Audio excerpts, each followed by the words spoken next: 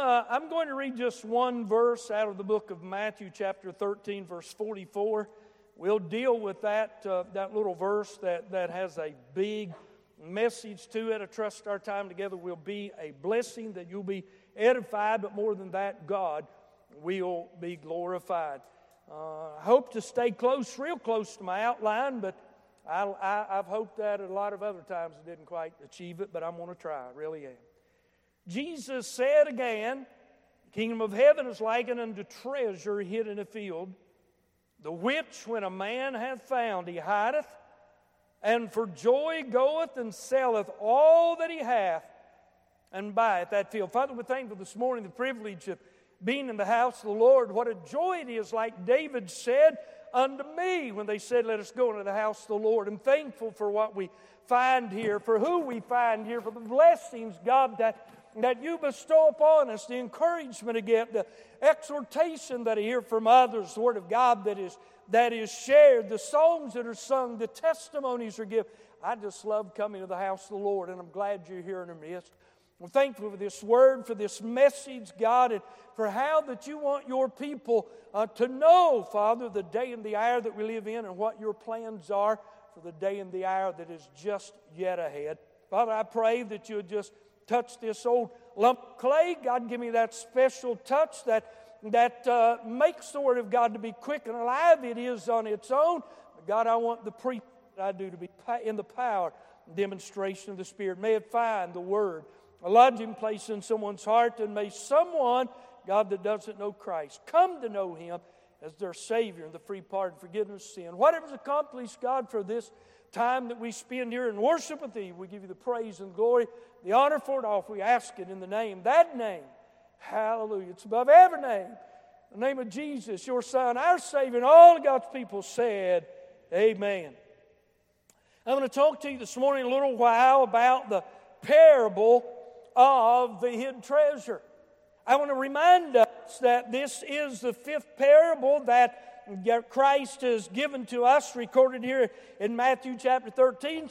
Expositors, commentaries, preachers believe there's 8, and if you do, that's fine. I just hold to the 7, and it is, though it's the fifth parable, it is the 6th message in this series that we have preached. When we began this chapter 13 of the book of Matthew, we find early in verses 1, 2, and 3, maybe that when Jesus was here, He was at the Sea of Galilee speaking to a group of people when He gave the first 4 parables. But here we find that He had entered into a house and was talking to only those who were His disciples. He entered into the house, no doubt, of a man by the name of Simon Peter, whom we know quite well. And Simon Peter was just next door to the synagogue of Capernaum of that day. But what I want us to remember, if you'll look at verse 9 or verse 43, this is what we ought to remember anytime I think we're listening to the Word of God, but especially these parables, because Jesus felt it important enough to record it 2 times. He said, who hath ears to hear, let him hear. Verse 9, verse 43. So the message in this passage, the truths that we find in these great parables are significant for you and I. And the 7 parables found in this chapter are divided into 2 parts. And this message today begins the second division. The first 4, you know, as I've already said, was given to a crowd gathered outside near the Sea of Galilee, where Jesus expounded on the parable of the sower and the seed, the parable of the tares, the parable of the grain of mustard seed, and the mystery of the leaven. And boy, I'll tell you what, they're all important. You know what? I believe those 4 parables show as much as anything the effort of Satan to destroy the kingdom and the failure of man on his own to produce, friend, something without the aid of God. And these last 3 show God's plan and purpose being worked out perfectly in this age. You say, what is this age, preacher? This age and these mysteries of the parable of the kingdom of heaven have to do with this age that you and I live in. It is known as the church age. It is the dispensation of the grace of God. And while Christ, being rejected by the nation of Israel, postponed the kingdom that He was to set upon planet Earth and that He still will set upon planet Earth, He wanted us to know what would transpire and happen between the time of His rejection and His return. Hey, get this. I believe His return is nigh at hand. I believe that.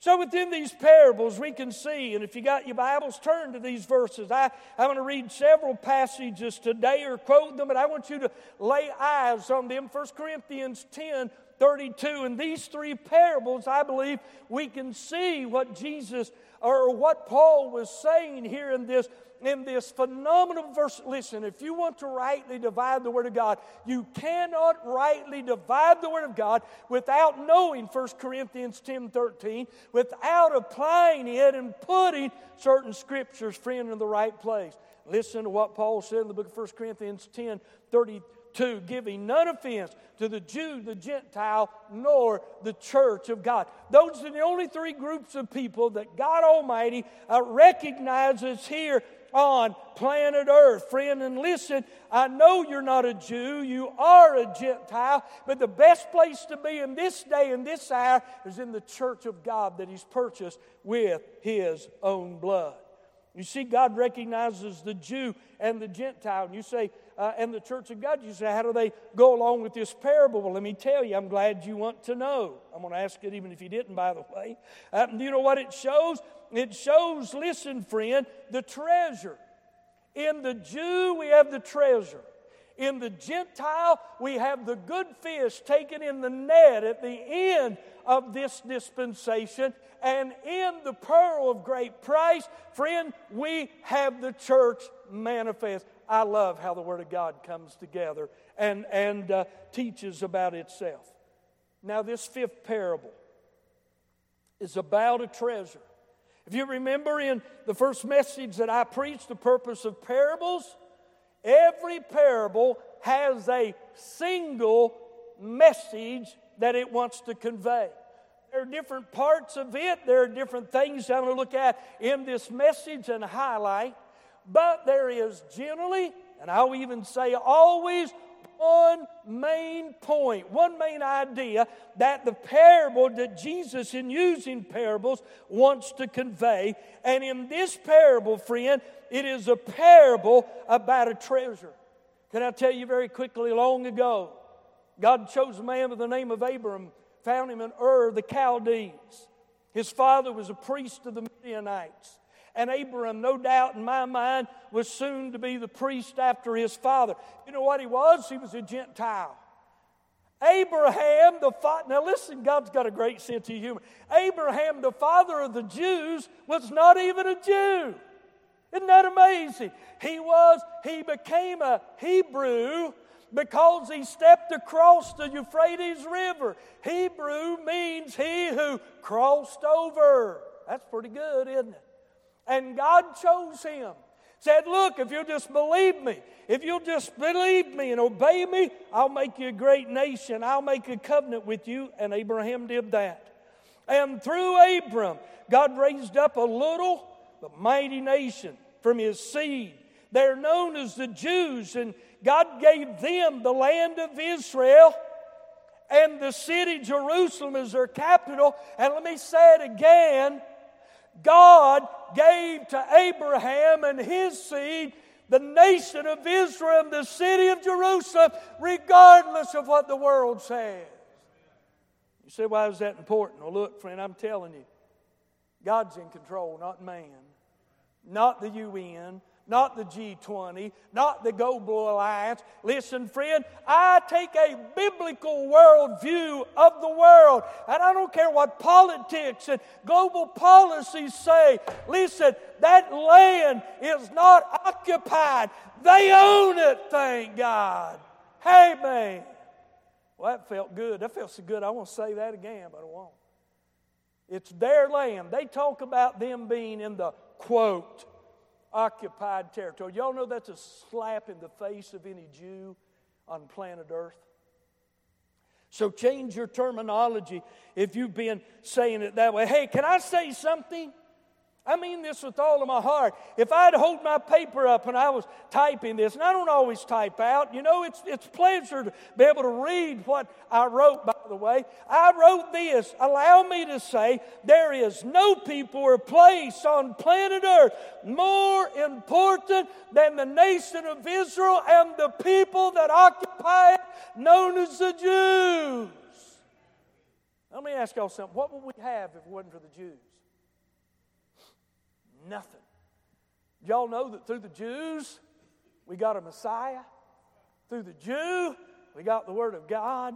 Through the Jew, we're blessed. Through the Jew came our Savior. Hey, friend, I'll tell you what. And look, the devil thinks if he can destroy that nation, he can foul up God's plan and prove God to be a liar. But I want you to know, friend, it's written in eternity past that God chose a people that He's blessed and going to bless. Amen.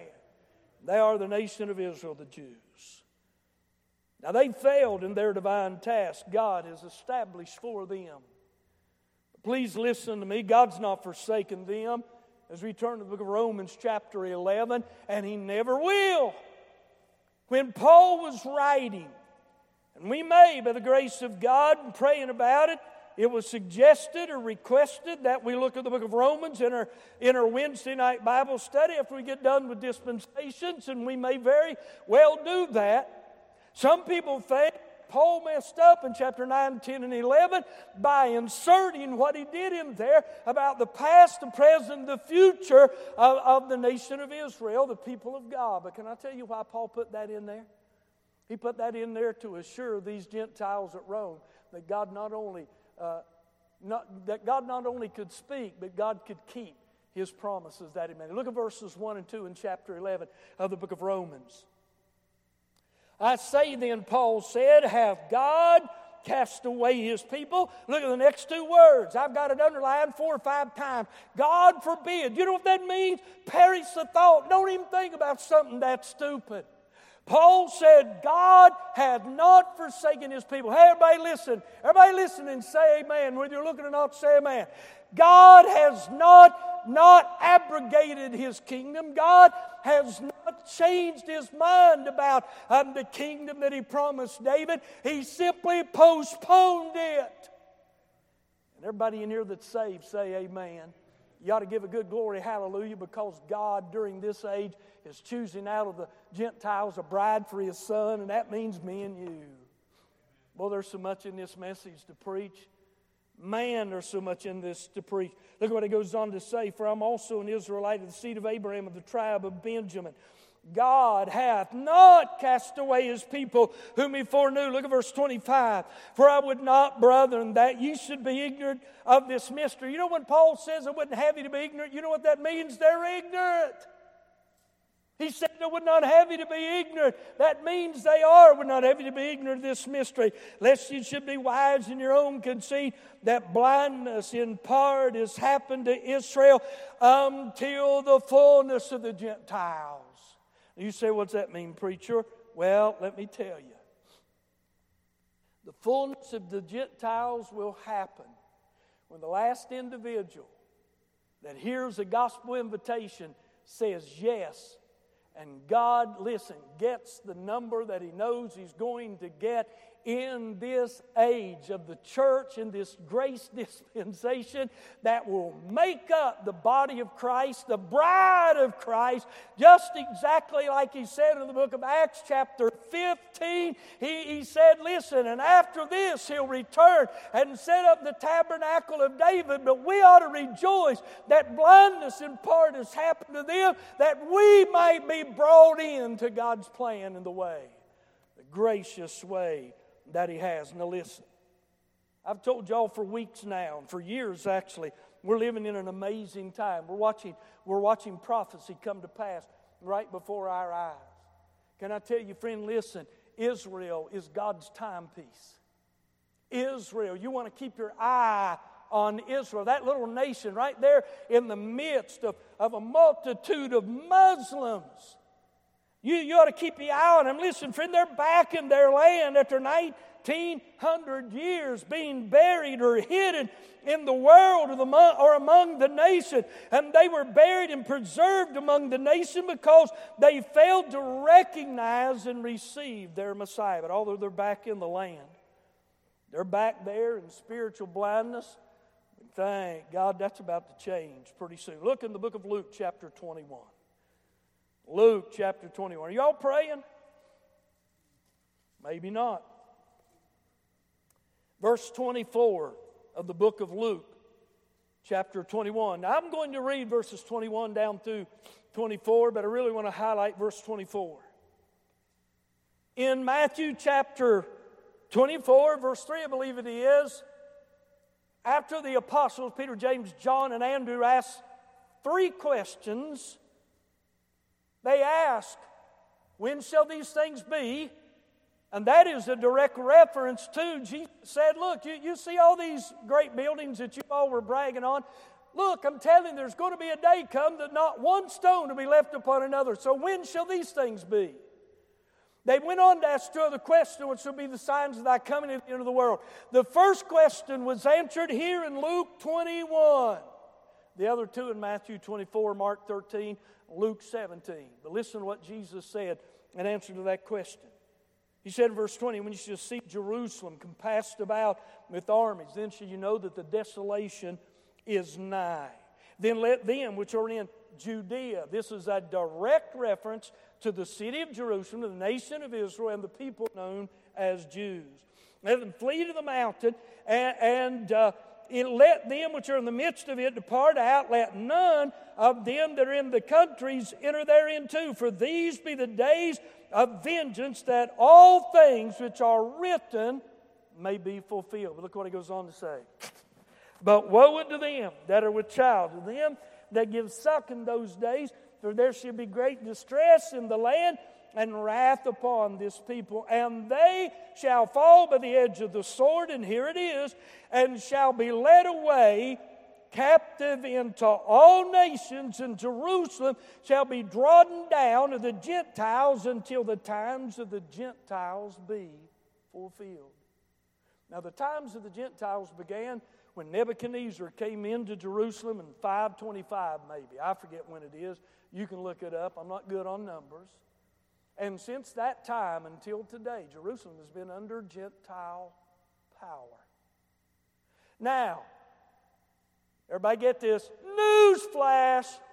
Regardless of what the Muslim world says, regardless of what the UN says, Jerusalem is the capital of the nation of Israel, hands down.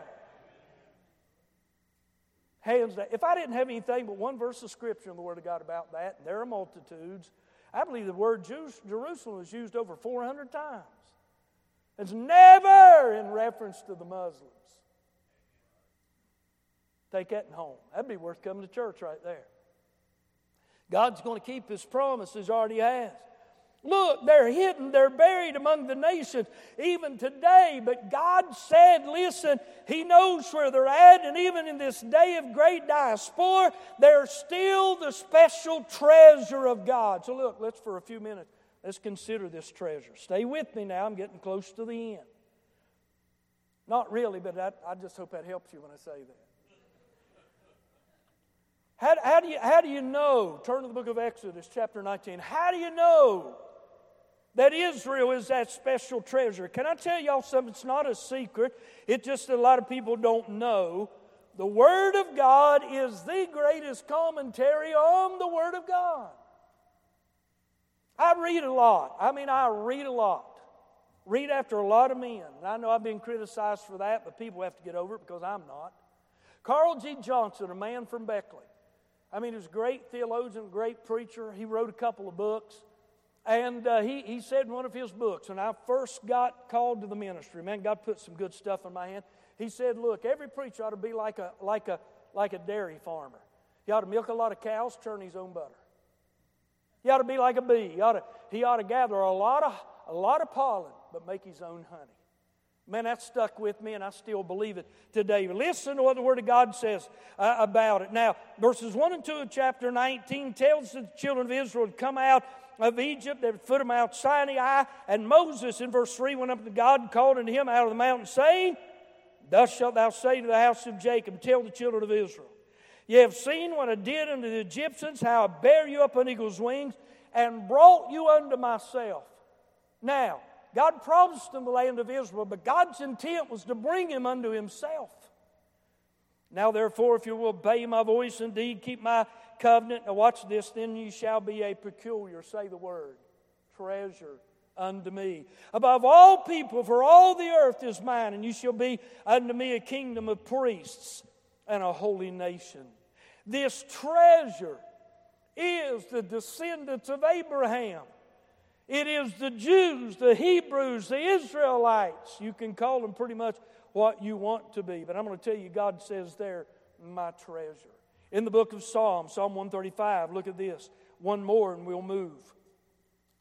Psalm 135 and verse 4, I believe it is. Listen to what he says. I mean, I love it. Listen, friend. I love it when the Word of God's so clear that even I can understand it. When 134 or 135 and 4, for the Lord had chosen Jacob, which is another name for Israel unto himself, and Israel for his peculiar treasure. I like that.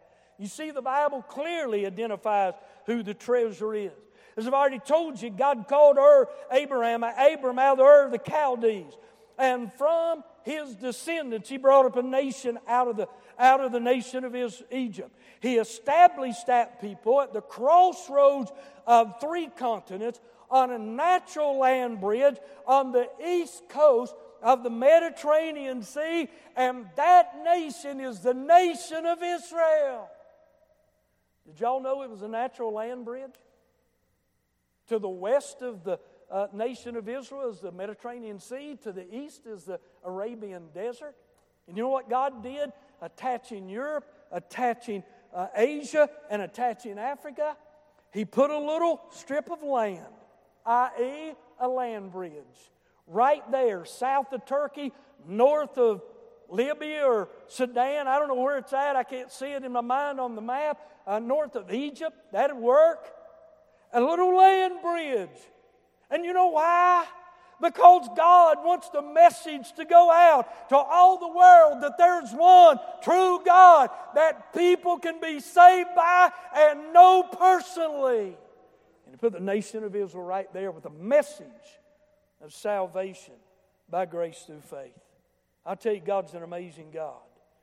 You see, it was there God gave to His people and hence to the world two things that we love today. Number one, His written word. And number two, His living word, because it was there that God who's in the beginning, who was the Word, who was with God, became flesh and dwelt among us. But you know what happened? You know what happened? Israel failed. Israel rejected God's offer. Now, when I started this message, I gave you a general outline of the book of Matthew. And I'll do it very briefly, very quickly here. The Old Testament closes with the promise of a kingdom to come. God gave two specific covenants. And He gave more, but two that I want to emphasize. He gave one to Abraham. He gave one to David. To Abraham, He promised his seed a land. To David, He promised his seed to set upon the throne of David, and to David a kingdom over which his seed would rule forever. Can I tell you, neither of those covenants have been fulfilled? What's my next word? Yet. But they're going to be. Now, when Jesus came, Matthew begins the New Testament. A Jew writing to the Jews about a king.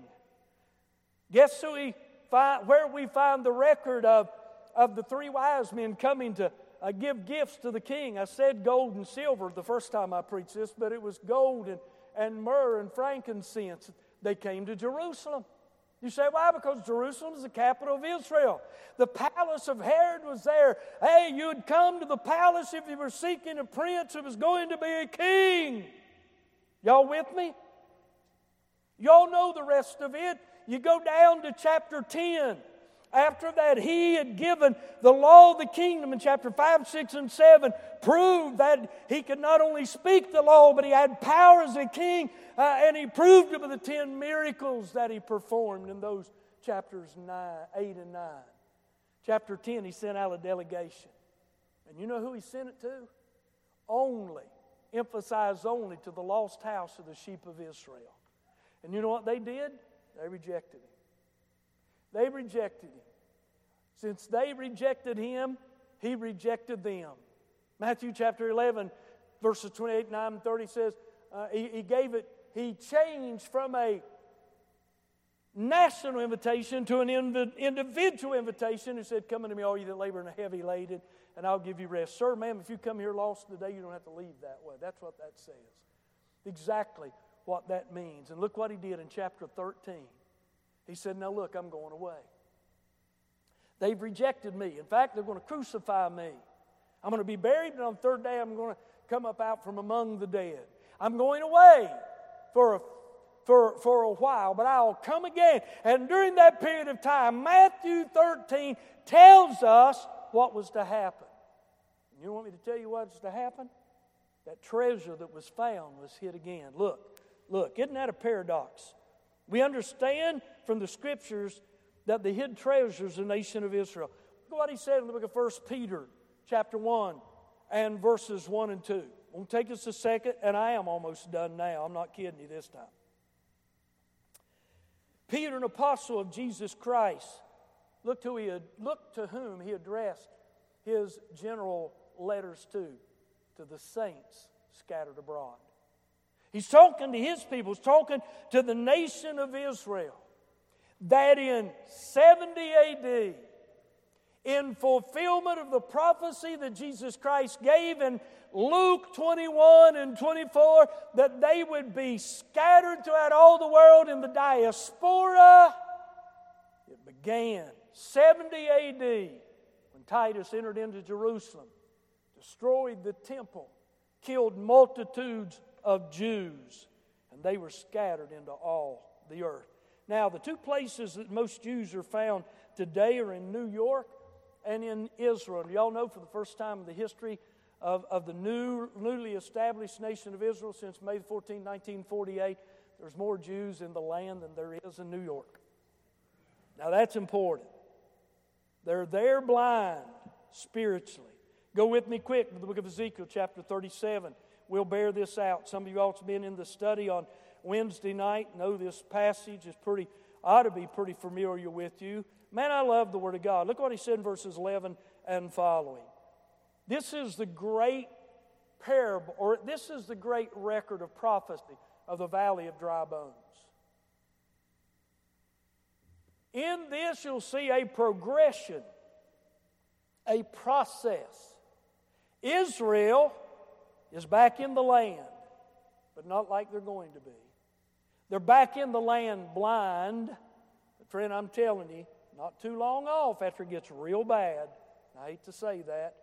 2/3 of them through the tribulation are going to die. It's going to get real good for them. It's going to get real good. Ezekiel 37, listen. Then he said, meaning God, unto me, meaning Ezekiel, Son of man, these bones are the whole house of Israel. Behold, they say, our bones are dried, and our hope is lost, and we're cut off from our parts. Therefore prophesy unto them, thus saith the Lord God, behold, O my people, I will open your graves, cause you to come up out of your graves, and bring you into the land of Israel. Do y'all know that Jeremiah prophesied that there would be a day that the nation of Israel would put almost out of their memory the fact that God brought the nation out of Egypt? You say, why? Because there would be another exodus coming from the north parts, so great and so significant that it would overcome and excite them more than them being brought out of Egyptian captivity. I wish I knew where that passage was in Jeremiah. Didn't think about it while I was studying. The Holy Spirit didn't remind me until now. And I guess He wouldn't give me the passage, the chapter, so maybe you can go home and read Jeremiah and find out yourself.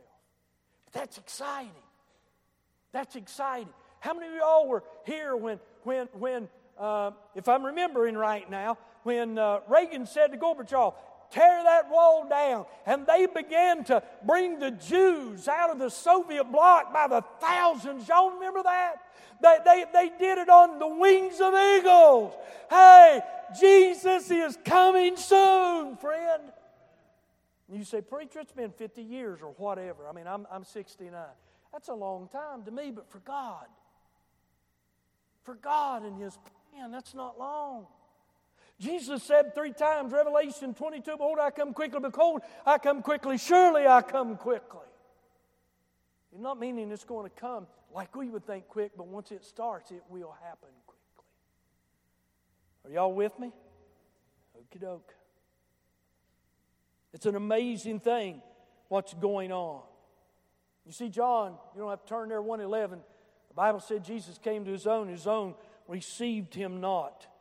And when He came to the land, He knew where the treasure was, and where God planned to make Himself known and glorified in all the earth. But look, let me give you an illustration. Maybe because Debbie and I have been out in cowboy country a couple of weeks ago. This one I thought, y'all remember watching cowboy movies? I love especially the black and whites. Love the black and whites. And y'all remember some old prospector would go out and he'd strike him a gold mine. And all of a sudden it hit him. I've not laid a claim on this yet. What would he do? He'd hide. Would he not? He'd hide that bag of gold. He'd hide the fact that he had found him a good place. And he'd run to the SA office as hard as he could, or the land office, excuse me, and make a claim. Here's where the message hits its height, in my opinion. Can I tell you what the Word of God says? Listen to what He said in Matthew 13:43 again. Now look, I mean, if you look at this, you think, well, that doesn't make any sense. But boy, when you begin to think about it, it makes all the sense in the world. He came now, He said, it's likened unto a man that found a treasure. And when he found it, he hid it. Now watch this. And for the joy thereof goeth and selleth all that he hath and buys the land. Isn't that amazing? You see, after Jesus presented Himself to His people, they blasphemed Him. They denied Him. They rejected Him. They scoffed Him, mocked Him, crucified Him. But you know what? Jesus didn't lose His joy. He did not lose His joy. Look what He said in the book of Hebrews 12:2. Who for the joy that was set before Him endured the cross, despising the shame, is set down on the right hand of the Father. Isn't that amazing? Who for the joy. Hey, can I tell y'all I'm looking at His joy? Isn't that amazing? Does it mean anything to you to think and to know that you cause joy to God the Father? Do you know the Word of God says that it become Him in bringing many sons and daughters in to the Father? I don't know exactly how the last part of that verse is. Do y'all know that you make Jesus? No, I don't understand this, but I know what the Word of God. If I tell Debbie she's becoming, what's that mean? And the fake jewelry that she wears all the time that she loves, that adorns her, right? That becomes her. Anybody ever told you that's becoming? That's a compliment. Now see, I don't get this. How can a lump of clay make Jesus Christ look more becoming than He already is? He's the rose of Sharon, the lily of the valley. I don't understand that, but it says it became Him in bringing many sons and daughters to glory. Isn't that amazing? Well, turn with me to the book of Revelation chapter 5, and I'll quit. Come on, Judy. I won't start playing yet, but you can get ready. Get those fingers limbered up. When I was reading and studying, I was reading after John Phillips, and he included 3 words that I'm borrowing. I'm going to make a small sentence out of all of them. The words are obvious where he took the idea from biblically, so I added the scripture reference. But John Phillips, a great man. I love to read after him. He's taught me much. He's confirmed much. But he used three words. He used creation, he used Calvary, and he used conquest. Now listen, friend. I want you to know that this world, this field, verse 38 of this same chapter, Matthew 13, says that the field is the world. Jesus is by creation. In the beginning, God created the heavens and the earth. There's not a rock, a stick, a stone, a branch, a bush, a twig of grass, a blade of wheat or tares that doesn't belong to God Almighty, to Jesus Himself. It's His by creation. Number one, I like this one. Or number two, it's His by Calvary. You know what Peter said? Look, for as much as you know that you are not redeemed with such things as silver and gold, but with the precious blood of the Lamb. You know where He shed that, didn't He? He didn't spill it. He shed it. I don't like preachers to use the word spilled. I don't like songs that has the word spilled in them. He shed it. It wasn't no accident when He went to Calvary. It wasn't an accident when He bowed His head and cried, lifted up His voice, said, Father, into Thy hands I commend Thy spirit, my spirit. No, so it was by Calvary. By Calvary. And that's what we're going to look at here in Revelation 5 and then quit. But I want to give you another one. It's going to be by conquest. According to Revelation 19, He's coming again. You can look at verses 11 and following, down to about verse 20, I think it is. And you'll see that He's coming as King of Kings and Lord of Lords. I want to read Revelation 5. Go ahead, Judy, if you don't care. John began to write this chapter. He's already in heaven. He was an observer. He was an eyewitness, if you allow me to say it that way. He got there by translation in chapter 4. Heard a voice, saw a door open, and immediately He was standing before the throne. And while He was there, He saw a lot of great things. Chapter 5, He saw the angels. And you and I, friend, those robed in white, casting our crowns at the feet of the one that sat on the throne and praising Him for creation. Chapter 4, all of us again will praise Him for salvation. Listen to what He said in verses 1 and following. And I saw on the right hand of Him that sat on the throne a book written within, and on the backside sealed with 7 seals. And I saw a strong angel proclaim with a loud voice, Who is worthy to open the book and to loose the seals thereof? John said, No man in heaven, nor on earth, neither under the earth, was able to open the book, neither to loose the seals. You say Jesus was a man, but my friend, he was much more than a man. And I wept much, because no man was found worthy to open and to read the book, neither to loose thereof. One of the elders said to me, Weep not, John, is the unspoken. Behold, the Lion of the tribe of Judah, the root of David, hath prevailed to open the book and to loose the 7 seals. And John said, I beheld. Now watch this, folks. This puts me on shouting ground every time I read it. And lo, in the midst of the throne, and of the 4 beasts, and in the midst of the elders, stood a lamb as it had been slain. You know what the word resurrection means? It means a standing up of the body. There stood the Lamb that had been slain. He had been crucified. He had shed His blood. When He found the field, you know what He did after they rejected Him? He hid it again. He put it in the graves of the nation. You say, why did He do that? Can I tell you all? God's wisdom is displayed in the diaspora of the nation of Israel. No other nation in all the world has ever been preserved like the nation of Israel. There have been nations come and go.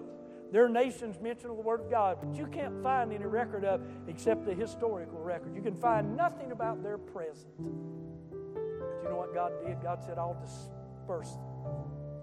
I'll keep them all out of the ghettos. I'll keep them all away from Hitler's ovens. We'll not put them in one land where they can drop a bomb on them. I'm just trying to illustrate. I'll make sure that there's going to be a remnant. There's going to be my people when it is time to bring them back into the land so that I can keep my promise to Abraham, Isaac, and to Jacob. Are y'all getting this? He said, there stood a lamb that had been slain. Look at what they say at the bottom. I want to read this in verse 12. And they said with a loud voice, Worthy of the Lamb that was slain to receive power, riches, wisdom, strength, honor, glory, and blessing. The man, we know who it is. It's Jesus. He was identified in the interpretation of the first parable, the parable of the sower and of the kingdom. Can I tell you what Jesus found? He knew what was in the field. That's why He was willing to go to the cross. He knew that there was a hid treasure. He knew that there was a pearl of great price, and we'll look at that next week, the Lord willing. He knew that there was a bride for Himself. Can I ask you something? Are you a part of that pearl of great price? You're not a Jew, so you can't be a part of the hidden treasure. You're a Gentile. If you're saved, that doesn't really matter. You're one in Christ. If you're a Gentile, it no longer matters. You're the church of God. You're the pearl of great price. Are you ready for His return today? If He were to come today, if He were to come this week, you know what? Jesus, listen, He sold all that He had. It says He selleth all that He had. You know what that means when it says that He sold all? It means that He gave His life. Listen, folks, He gave His life for me and you. I wasn't worthy. I was His enemy. I had enmity against God, and so did you. I'm not putting myself in a bad place. We all did, according to this book. Two things. To the believer, well, I'll tell you what. We ought to leave out here. We ought to leave out here stirred up and say, look, I'm going to run all the way home. If you're